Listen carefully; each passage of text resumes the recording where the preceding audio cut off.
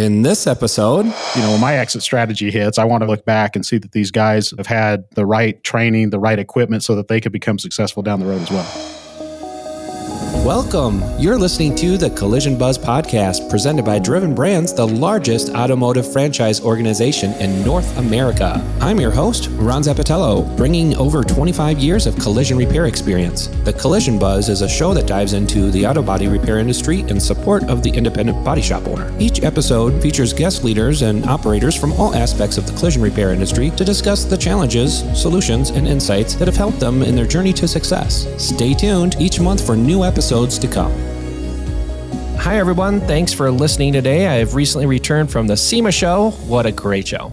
While I was out there, I noticed a theme of ADAS and electric vehicles. From the new tools and the products to the new vendors, entire brands and models that are out there, it's very clear that these electric vehicles will continue to have an impact on the collision industry, our industry. And with that in mind, I wanted to know a little bit more about being a certified shop for one of these manufacturers, Tesla. In my mind, the most popular and premier brand in the electric vehicles today. And today, my guests are all part of the over 70 plus Driven Brand locations that are Tesla certified shops. So let's start with Micah Elsom from Abra. Hi, my name is Micah Elsom. I'm with Yoder family of companies. We have two Abra locations in northern Colorado, one placed in Fort Collins. The other is our Tesla certified location in Greeley. We are annually collective in sales right around $7 million and been on the Tesla program since 2020. Glad to have you. Glad to be here. Jason Wong from CarStar US. Tell us a little bit about you. Hi, Ron. I have two locations, both in Northern California. We've been on the Tesla program, I believe, a little bit over a year now. Our bigger store is in South San Francisco, and then we have a smaller store in San Jose. We're actually in the process of certifying the second store right now. Our annual sales, I think we're doing probably about $8 million, give and take, between both stores. We roughly have a little bit over 50 employees at this point, I believe. Thanks, Jason. Also with us today from Fix Auto USA, Ernie Lagarakis. Tell us a little bit about your stores. Well, I've been here since 1986, and we're a single location operation for the body shop. I have other facilities in sense of auto mechanic shop for trucks, semis, heavy equipment, and also automotive. The mechanical center, we've incorporated our calibration department there. So we have a full-time calibration tech that subs our work from next door. So that's a little bit about me. Thanks, Ernie. We're going to look over the border to CarStar Canada, Brad Payne out of North Toronto. Tell us a little bit about your store. Glad to be inside for sure, eh? We're a single store, just finishing up our first anniversary as a CarStar, and we literally just finished our Tesla integration like a week ago. So super fresh and super new. We've really embraced the EV technology here. I got two Teslas myself, so we got a 13,000 square foot facility here. Everything we have is literally brand new, our booth, the whole 9 yards. Got a great group of guys, super experienced. We've been in the automotive business for about 30 years. It's a lot of fun. I'm really enjoying this journey, and I'm super jazzed to be here with all these great operators. I just want to geek out on Jason for a second, because when we were at the CarStar conference, I saw Jason up on stage there, and I'm like, yo, man, this guy has his stuff together. Am I ever going to be an operator like Jason Wong? You will. God. And you probably are. Well, we're here to talk about Tesla today, and I really like to get to know a little bit more about what made you decide to do it in the first place, and why get certified? I could start. This is Ernie. We were already kind of set up. We have a few other OE certifications like Ford and Honda and Acura. And so we were pretty much there, right? And I was kind of tired of sending all the Teslas down the road. And we're starting to see more and more in the market, right? I mean, 5 years ago, there was a handful of them. Now I'm in the North Shore of Chicago and just a ton of Teslas in the area. And, we're pretty DRP heavy here as well. And it just kind of opens up a new door. And I've only been at Tesla since April, but it seems like they're driving a lot of work to the door. And it wasn't a big stretch in equipment, but we updated some of our frame machines. But aside from that, it really isn't a big jump. So that was one of my reasons for it. And diversify yourself from the DRP programs. This kind of opens up the gap a little bit and opened up other doors too. Since we've done Tesla, Rivian's come knocking on our door for the Amazon fleet. Awesome. Micah, Jason? Yeah, I'll jump in. I did have apprehensions. We're about 50 miles north of Denver, and not having a metropolitan population up here that's into technology, things like that, I just didn't feel in the beginning that it would be something for us. But as I thought about it, where my mind changed was seeing all the EV and AI information that was starting to come through, whether it was Collision Week or Body Shop Business, some of the other places. And I was looking at the technology part of it, not just the car, because I felt like that if we got in front of that we wouldn't be left behind, because it seemed like it was coming at us so quick. The first shop, the bigger store, we had some, technicians that were nervous about it because they just hear about the cars. They don't know what's involved with them, but it's just a regular car with a lot of cool technology. And so that was the part where, the physical aspect of it wasn't really that difficult to work on. They're not a difficult car. It's what you have to do in processes, or when you're wrapping them up and you've got to run toolbox and some of these other things where it might get a little bit confusing. It just took some time to get used to. But the one thing that I'll say to Ernie's point is it took 1 or 2 positive surveys, and I had more Teslas than I needed. And I was getting them from everywhere. So we were 52 miles north of the closest Tesla repair facility. And now I've got a backlog of them, to the point where we had to put a pause for about 30 days to keep up. So they're out there. They're actually a neat car to work on. I enjoy the technology. I mean, it's almost like your iPhone, your iOS is changing constantly. These cars do the same things, and people build them with all the functions inside them to accommodate to their personality. So there's a lot of unique things about it, and it's been a good run for us to this point. I take a stab at an average in sales, but we're between the 45 to 60,000 a month in Tesla work. That's awesome. Jason? My involvement and inquiry about Tesla came very differently. So I'm in Northern California. So my kids came home one day and they take these classes at school, and they're talking about EVs and what they do for the world and what carbon dioxide does in the world. So my daughter is 6 years old, and she comes home and she says, "Hey, Dad, do you fix electric cars like Teslas?" I said, "Absolutely not." Then during dinner time, it was like, "Hey, my wife got involved, my son got involved." He goes, "Hey, you should really inquire about them." It goes on and on. My son's asking me questions like, "Hey, don't you care about us in the future?" So I reached out. I was more concerned about how they were building their infrastructure and supply chain issues and manufacturing, parts supplies, how efficient they are, what am I going to be waiting for, how is Tesla going to be measured, how am I going to be measured, and that's how I got involved. You got guilted into it. That's awesome. And we have Brad over on Canada. You're fairly new to the program, so tell me why. Why did you decide to do it recently? Well, we're a pretty Porsche heavy shop here, right? I mean, we do a lot of 911 stuff, and we do a lot of service and that whole thing, which kind of led us into the body arena. And then that led us into, how do we future-proof our business? How do we ensure that we're still in this business in 10, 15 years? What's the long-term viability about it? And working on electric vehicles and focusing on that was actually a pretty easy decision. I've driven a lot of fast cars. Then I went down to the Tesla dealer and I drove a Model Y Performance. And honestly, I had never felt acceleration like that in any car in my entire life. Not to mention, it took me from the dealer down the road, up the highway, around a ramp, and brought me back. And my input was next to zero. As a gas head and as a gearhead, I'm like, this is next level experience. I did not expect this whatsoever. And we had seen a shift as well in, some of our customers buying Teslas, Model X's, Model S's, just from there. I mean, working with Tesla through integration in the whole 9 yards, it's just, you see the passion. They love what they do. They love their brand. They're passionate about what they're doing. And that just came through to us. And we were like, let's do it. So that brings a question, right? For those of you who have been on the program or at least seen some cars, how does this Tesla certification compare to some of these other OEs that are out there? I could speak to it because I've had Ford and Honda and Acura and Subaru. And without the dealer participation, you're not going to have a huge amount of success, right? I don't know how many Honda owners are going to the website and checking, where should I fix my Honda? Some do, but not a lot. I've been finding Subaru does, though. There's kind of a cultural following in the Subaru web, which has really been doing well for us. But it seems like Tesla, there's a finite amount of shops that are on the program. It takes a different caliber tech to work on these cars. There's a lot of research that goes in front. You're spending a lot of time ordering. It is a basic car, but there's still a lot more research, I would say, that goes into writing the heavier, complex hits. But it does get cars to the door, and it works well with some of our DRPs have cooperated with us, accommodating what we need to collect to substantiate the program. So there's definitely a different level of estimating that needs to be done, a lot more research involved, but it's been cool. For sure. I mean, the more that you do these cars, Teslas in particular, because there are particular processes, right? The more that you do them, the easier you're going to learn. It's just repetition, right? Because they only make a few models. So it's not like you have to learn a line of 15 cars and all the ins and outs of that. You're really working on a few. You're right. It may be a culture shock to us because we've only been doing this since April. So it's always a new experience.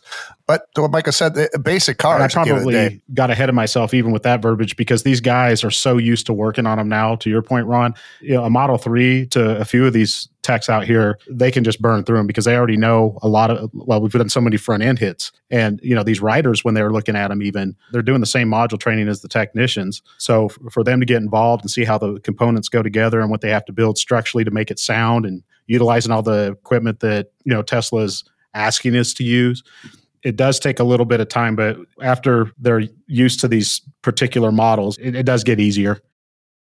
So tell me about your volume, Micah. Yes, seeing a lot like of I mentioned before, I had apprehensions because of the demographic part of it. But the first one we had a Model X come in. Wasn't a large repair. It was a bumper and a fender. I remember it because it was the first one. And it was so everybody was around it, moving the Falcon doors and checking it and trying to understand it until we figured out that you need to put them in service mode because they're getting alerts on every Falcon door that opens up. So they saw we were experimenting. But after we had done that one, I think we had a couple more follow up. And so the first month was kind of light. And for us, we did have to make some significant investment. So we put some capital into this thing because some of the equipment that we had was antiquated. So we had to upgrade a lot. And so my concern was the ROI I was going to get out of this because I did it specifically for this account. I put all this money into this thing. Where's it at? Certainly enough, it did. Right. And I carry about 14 to 15 a month and have been steadily for, probably the last 18 months. That's where we're at too. You got to be careful not to get too many in. Yeah. And I don't know if what you guys are doing, we try writing all our drivables, we pre-write everything, right? And even if we have to do light disassembly, pre-write it, order everything, and then schedule. That's been very helpful to get our cycle time way up. So, you talked about the equipment investment. Once you're invested, like we say, EV's coming, right? Like it or not, you support it, you don't believe in it, whatever it is, it's coming. But yeah, you got to kind of make a plan, a path of which OEMs you may want to get involved with because a lot of them are going to cross over with one another. So since we're on that topic, if you're a state-of-the-art facility and have, most of the updated equipment, your investments in the tools and equipment end, it's not going to be that huge. I mean, am I correct in saying that? No, I think on the equipment side of it, equipment needs to be updated every other year anyways, regardless, because the cars are changing. I don't know about you guys, but I've been spending $85,000 a year since I don't even remember what year that I didn't buy equipment anymore, On the Tesla side of it, the requirements are not as much as what people think it is because most of the equipment, I'm not sure about the fixed side, but the CarStar side, we already have because we have to be gold anyways with a lot of the insurance partners that we have. So we add anything else on the investment is not that big. Going back to like OEs, I look at OEs where you need the literature to fix the cars. Forget about what they can bring in the door, The conversation I had with Tesla, he goes, hey, Jason, you can still buy parts, right? I'm like, look, dude, if you're not going to give me the literature to fix the car, I'm just not going to fix your cars. It's pretty easy, With cars coming in the door, at the end of the day, sometimes we just have to be careful what we wish for sometimes, guys, because it actually might come true, well, Jason had brought up something about investing. And when I talked about investing $300,000-$400,000, I agree with you. I've been investing a significant amount of money since 2014, let's say, right?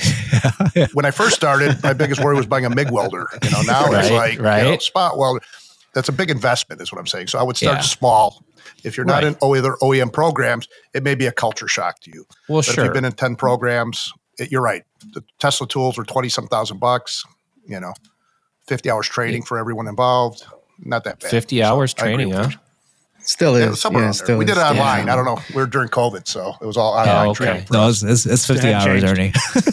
Yeah. Sounds like a lot. That's a lot of training. Mechanic, so and estimators, parts guys. Yeah. This is not just a couple people, guys. So it's let's talk about that for a second, because out of all the other training that I know that there's some iCar training, definitely not 50 hours for some other programs, right? So 50 hours worth of training on the Tesla program sounds to me like they have kind of the program dialed in. They're giving you tools to fill your toolbox and be prepared for these vehicles. Is that what I'm gathering? you learn a lot about a pyro fuse. And there's an awful lot about that. like a How to lot. disconnect the battery. Yeah, that's Mike. I say it all the time, brother. Yeah. And honestly, you need it. I mean, that thing sometimes becomes the common denominator in the repair up front to even move the car sometimes, but it sticks out. And I'm sure there's a reason why they echo it, through each of these modules the way that they do. But yeah, the training in it, it's you're not going to skip and go to the test at the very end. I mean, you're going to be engaged with it, and you're going to have to understand it. And sometimes it I remember a couple of them being a little overwhelming. I took them myself just so I understood what the guys were looking at, and it starts to make sense once you start seeing some of the things happen. I would say that the training that they provide to you, if you can focus on virtual training and be attentive and intentional on what they're trying to provide for you. So there's a lot of value in it. I thought it was good. I'm pretty fresh off that training. So, I mean, I had to do all the training because I'm the guy in the shop that someone has to pretty much do it all. I'm an automotive electrician is my, back in the day trade. So I didn't find the learning curve personally that difficult on it. I think once you wrap your head around that, this is a vehicle that's, not exactly the same, but not entirely different than everything else. It's really not, in my opinion, super difficult. My body man, actually, he loves it. He's gotten a few apart. But really, I mean, there's not a whole lot more to it than there is doing anything else. And from a training standpoint, I thought it was really, really simple. I didn't think it was difficult or complicated at all. Let me tell you, I got a frame man 25 years that's been using his old Chief Easy Liner, and it was like dragging a guy from his baby, his candy. He's like, "What are you doing to me?" Yeah. And now he's benching and pinning everything, and he's like, but he loves it, right? So once you learn it, you're right. It's just a different way of looking at it. So depending on where you're from and your experience level dictates kind of how easy it is, right? So Brad, you're fairly new to the program. Tell me a little bit about how long did it take to complete this 50 hours of training and the whole onboarding process and all that? I think 90 days is a realistic sort of plan for everybody to be able to start with saying, yeah, let's get going on this to, being at the completion of it. The other thing too is, like I said earlier, we're trying to future-proof our shop. We had no interest in being your traditional in and out body shop, right? And that's why Tesla brings such tremendous value to us, is because with our insurance partners and everybody else, being a certified shop, it's like, listen, here's the repair plan. And you might not like the way that this repair plan looks, but this is the way it's going to be, because this is what Tesla's telling me, the requirements are to fix his car. Not a whole lot of comeback on that. And I know I jumped off topic a little bit, but, I think the power of that as a shop, to be able to say, we want to fix the cars correctly, is something that a lot of body shops don't have the ability to do, to push back and say, this is the way it has to be done.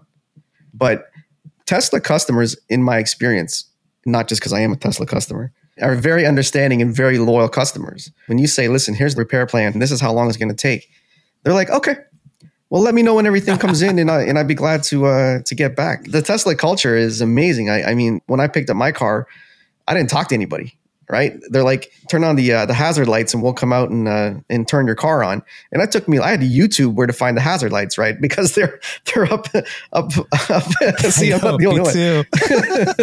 God, but I'll never forget it, right? From that point forward. But what it was like, it was training me, as a Tesla owner to think differently from what I was used to as being an owner from other brands. But that's when it really clicked in my head as a person in the industry, is, what, I really appreciated that what I thought I knew, or what I've been used to, was going to change. It was going to be a little bit different. So we were talking about certification and how much it cost. So let's speak on cost for a second. Let's go into that other part of it, which is the ROI, right? Tell me a little bit about that. How long did it take to see an ROI? What does it look like? We're 2 years in, and it's starting to get to the point where we're making up what we put into it. Okay. So yeah, that investment's starting to turn. Okay. So in 2 years, you're seeing an ROI on it. Right. As far as volume, what we've been able to do, we did succeed in getting a return, and it was right at the 2-year mark. Okay. So you're gauging that by paying for your equipment and such. Right. Okay. I mean, that's, I hear a lot of this ROI on, I'm at meetings, the guys are complaining that they're not going to get their money back on that frame machine for that, but you're preparing for the future, guys. Right. I mean, Tesla's not the only car that requires this piece of equipment. So if you're going to only be in it for the next 2-3 years, I'd say probably not a great idea. But if you're in it for the long haul, you're going to get the investment back. Ernie's absolutely correct. I mean, one of the things that are coming to my mind right now is that how are you going to gauge buying a piece of equipment to fix a vehicle properly so something bad doesn't happen to someone's family. How much is that worth? Right. You know? So the liability. Oh yeah. The liability, I mean, goes on and on. I think right now at the end of the day, I think we're here to provide a service, and that should be our number one priority. And buying equipment, updating equipment, and having the right technology and having the right education, I mean, this is part of our job. But what I can say though, going back to your question, I don't think I got my whole investment back with Tesla, but I can tell you, I definitely put a big dent on it the last 6, 7, 8, 9 months, because I mean, it's pretty incredible how big the volume is. But yeah, the volume is tremendous. The perspective on value with the service that you're providing and the liabilities that are involved, you couldn't put a dollar to that. Equipment, yeah, okay, that's what we've done. But it's the investment, also not just the dollars, but the time that you put in. And for the main store, we'll actually start implementing some of the processes we put in place at the other shop, because it did change the way we've structured our production. You know, because the cars, there are some complexities that are involved. So we have to know when the right time is to put some of these cars in. Some of them are very simple repairs. Some of them get a little more complex. And with that, it's changed the way that we move cars through the shop. And so I love it. I love where you're going with this. Yeah. So let me ask a question. Kind of summarize that up. It sounds to me like, Jason, you're 6, 7 months in there. You're making a big dent in it. So it doesn't seem to be unrealistic. You're going to recoup your investment fairly quickly. Plus, there's tons of cars there, right? But traffic to the door is the big key. You're getting all that because Tesla's actually driving traffic to your door. So you're seeing some sort of instant return. How long is probably going to be different for everybody. But I think I like where you're going with the repair process. So let's talk about that. So obviously, there's differences in a normal repair process on an XYZ brand car and a Tesla. So let's talk about the process for a Tesla. Is it worse, better, harder, easier? Let's hear some thoughts on that. Well, I'd say in the beginning, it's a little bit of a nightmare because you're like, all right, what do I got here? Because you don't know if you move one thing, what it's going to do to the next. And then you're still learning about, like I'd mentioned, put it in service mode and all the different things that you have to do just to prepare it for production and to get it in. Then there's the body support team that you have to get involved with. That's where a lot of your repair procedures are going to come from. So you have all these different things available to you. So you're constantly utilizing those platforms to get what you need, depending on what area of the car you're working on. So it's like using, getting ALLDATA involved. And this is where we've changed, is because of all the different liabilities and what we've learned from Tesla and all the different things that could happen from one stage to the next. We're very cautious because the liability is always there on every repair, no matter what make now. So we're paying close attention, making sure that we have procedures in place for a lot of these vehicles. But Tesla did enhance my way of thinking and restructuring the production in this facility. All those repair procedures are important, right? You need that supporting documentation in place of repair, but also to help justify what we're doing. Yeah. Right. So it's a new type of vehicle. So we're all learning, right? You're talking about a complete change in process from even the front before you even touch the car and pulling procedures all the way down the line. So I think you used a different word. You used cautious. And I think I changed that to being more thorough. Right? You're building a plan that's bulletproof and pulling every single line of what's needed, how you're doing it. It's not the typical thought process, just grab the keys and get the car in and that sort of thing, right? You have a whole different mindset with this. No, you're absolutely correct. Even the check-in process, right? And we talked about service mode and battery maintenance. These are all little things we learn as we go. We started in the early June in Chicago. We had like 95-degree weather. The car came in with 60% battery, and by the end of the next day, it was down to like 28% because these cars are consuming battery power just to cool themselves. There's a lot that goes on, right? So you're right. Setting up an SOP just for your electric vehicles is definitely important. Safety, handling it, pre-scanning them. There's a lot of things you've got to learn even outside of your Tesla training because they can't give you everything. When I was at the Fix conference, iCar, they have their whole new electric vehicle division, and the gentleman was talking about battery concussions. Well, that kind of blew my mind. You can have a residual problem 6 weeks later. And one last thing I'll mention on the training, all the tools they send you. I mean, when you put some of these rivets, you need to recess the rivet, right, to dimple in the area. I didn't even realize we had the reset tool. I had my head frame man the other day. We're looking through. He's like, I need this, So you got to learn everything they send you too, guys. There's a lot of stuff that's just sitting there I think they could have done, for me personally, a little better side on what they send you and what it does. Oh, as far as tooling goes, you mean? Yeah, just, you try looking up the tools and it just tells you, I don't need training on how to pull a lug nut cover off. It looks like a little ice tongs, right? But there's a lot of specialty tools in there that you just don't know. 120 pieces. Right. 120, you say? Yeah. And I put it all in like with the foam inserts. I kind of lean process, put names on it. It looks really cool, but you got to know what it means, right? So yeah, exactly. Ernie's absolutely right. I mean, same with Micah. The SOPs absolutely change. So I still run my bigger store every single day. So I run the production. I break them. I do segmented labor. What I've noticed is that a lot of the procedures that are required for gas vehicles, I don't have to use them for electric for EVs, or well, Teslas anyways, It's really strange because fixing a Tesla, it breaks a lot of the rules that I've learned in the last 25, 30 years of how to repair a vehicle. So right now, my average age of my Tesla technicians, they're like 25 to 28 years old. But these guys rock it though, They understand it. They understand the structural portion of it. They look at my other A-techs in the shop that are like 55 years old, like, hey, one of these days you're not going to have a job anymore, Yeah. So thinking about that, right? Jason, you had 2 stores. I know, Aber, you were talking, you had a couple stores. You guys are MSO. So when you're on one program at one store, is it easier or harder or the same to get that second location on? I know, Jason, you said you were onboarding a second location, right? That's a really good question. So I think that it's really important that I hire right. When you take all the Tesla classes, they split all the classes up and they're pretty specific about those classes. You have an estimator, you have a shop manager, you have a parts person, and it goes on and on and on. And as long as I think you have the right people taking the right classes and doing the right job, I think the chances of being successful will be higher. If I had a choice, I would just work on Teslas. It's not because, I'm here to like really push Tesla and I love them to death. But some of the technologies that Tesla has, it's amazing because it's already there already. Where we're talking about SOPs on other vehicles, the procedures are extended because their cars don't self-calibrate. Tesla self-calibrates, So it cuts the procedures down tremendously. And right now, this is probably the busiest time I've ever experienced in my whole entire career.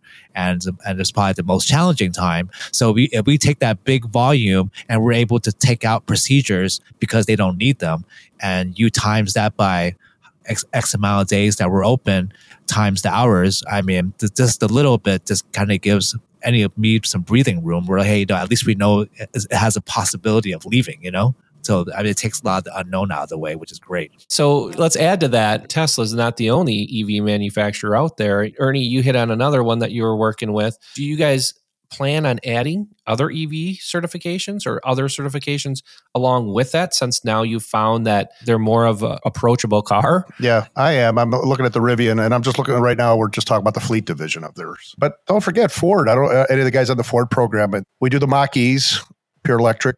We just got a Walmart transit van that's pure electric. So they're there, so that's what I'm trying to say. It's coming here, like it or not. It's pretty much the same concepts, right? So yeah, I think exactly what you said. I mean, you've got the Rivian out there, fleet vehicles and regular vehicles now, right? Lucid's coming out, Ford, Toyota's in a hybrid sense of it. You've got all kinds of them coming on board, right? Anybody else thinking about future state? Yeah, we'll likely go that direction. This is why we did Tesla in the first place, was to get behind EV and AI. In the beginning, it was more of an intimidating thing just because we didn't really understand what it was about. But now that we're in them and we see it, there's, it's something that I think that you have to pursue at this point. Otherwise, you're behind the 8 ball. I wouldn't be opposed to taking more of any of that in. I think if you're not staying with technology, you're going to get left behind fairly quick. And it changes so quick. I mean, we've seen a big turn over the last 4 or 5 years. We took the step in and we've followed it. We've learned it and we're understanding it. We're learning more and more each day about them. And so now it's not a fear of, okay, let's get the next EV in and figure this out. We're comfortable now. On that topic of other EVs, I just was wondering, do you think that, Tesla's got 4 million cars on the road. And I think that brings a certain level of comfort to us as an operator, as someone on the program where, that infrastructure for parts is there, that technical infrastructure is all there. And you guys can tell me if I'm wrong, but no other EV manufacturer out there is really pushing that culture and that customer-centric sort of experience like Tesla is. I remember my first time going to a Tesla dealership and they're like, yo, come check out the car. It's really cool, like super approachable group of guys. And I was at another like bigger, faster, more expensive startup kind of EV brand. And they didn't want to talk to me. They weren't super interested in being that. So Tesla's bringing customers to your front door. Like what other OE cert program do you guys have where literally they turned on the app and every Tesla owner is like sitting there holding their hands and say, I'm going to call Ernie, I'm going to call Jason, I'm going to call Micah. If you guys can tell me of another one, I'd love to hear who they are because to me, that's tremendous. That's just crazy. I agree, Brad. That's why, early in the podcast, I said if you want to diversify away from some of the DRP-centric programs you're in, or it helps. Once you're turned on, like Jason said, you be careful what you wish for, right? If I'm paying all this money to get on these programs, they better drive something to my door. Whoa, Tesla does. So given our good conversation here, none of you regret your decision for getting on the program, right? No, not at all. Absolutely not. No, not at all. Would you all say you would recommend it to other shops as well? Absolutely. Anybody who's prepared for it, yes. Absolutely. Yeah. Yeah, good statement. Yeah, if you've done your homework in the background and you've been prepared for it, I think it's a great program. Yeah. What does that shop look like? What does it mean to be prepared for Tesla program? I think it goes back to what we said earlier. When I had said you need, $200,000 in equipment, and Jason brought up a good point. If you've been investing in your center for the last 10 years and keeping up to date on your equipment, it may not be a big culture shock to the facility. And if all your techs are in their 50s and not 25, it's a big mix. So you prepares, that's what it means to me. Then you won't have that big of a culture shock in your facility for investing. That's my perspective. So culture and somewhat investment in equipment, if you're not already up to date and haven't been investing in it throughout your career or your shop career, right? And also I would add preparing your teams for it and letting them know that it's not a bomb you want to drop on people, having them understand the reason behind it. And, what's the purpose in doing this? Is it just to get an exclusive account because of a popular brand? Or are we doing this for the livelihoods of the people that are there at your facility? They're working and you want to prepare them for what's out there. Because when my exit strategy hits, I want to look back and see that these guys have had the right training, the right equipment so that they can become successful down the road as well. Roger that. Absolutely, I agree. Micah. I agree. Very well put, Micah. So we know that Driven Brands has this great relationship with Tesla, right? So in your guys' experience, is there any opportunities or challenges that can be, helped or changed? Streamlined parts for me would be helpful. If we could have that conversation, maybe we should have a roundtable with Tesla and brainstorm some ideas. Literally, how can we make it a little smoother, a little more efficient? Yeah. So parts are a challenge still. Come to the table with a solution, right? Yeah, exactly. I got some thoughts. We had a CSI challenge, some months ago. The outcome of that was that we staged a call every couple of weeks with Tesla just to talk to them and find out where we could help them and how they could help us. And so there was a good mutual conversation that happened. It was nothing but diplomacy had. So through those conversations and those meetings, it did help us, and we were able to give them some feedback too on some things. So that might be a thing, whether it's a once a month call or once a quarter call that you share with them. And I think that you get a lot of value out of it. Good food for thought. And I guess my final thought would be is, given that excellent relationship with Tesla and Driven Brands, and with everything that you four have said here today, why wouldn't you want to be a Tesla certified shop, right? So if you guys are interested that are listening out there, please reach out to your field performance manager. And thank you guys for joining me on this. It was really informational. Thank you to all of you out there for listening. And thank you again to all my guests. Make it a great day. Thanks, Ron. Thank you, Ron. Thanks, Ron. Thanks, fellas.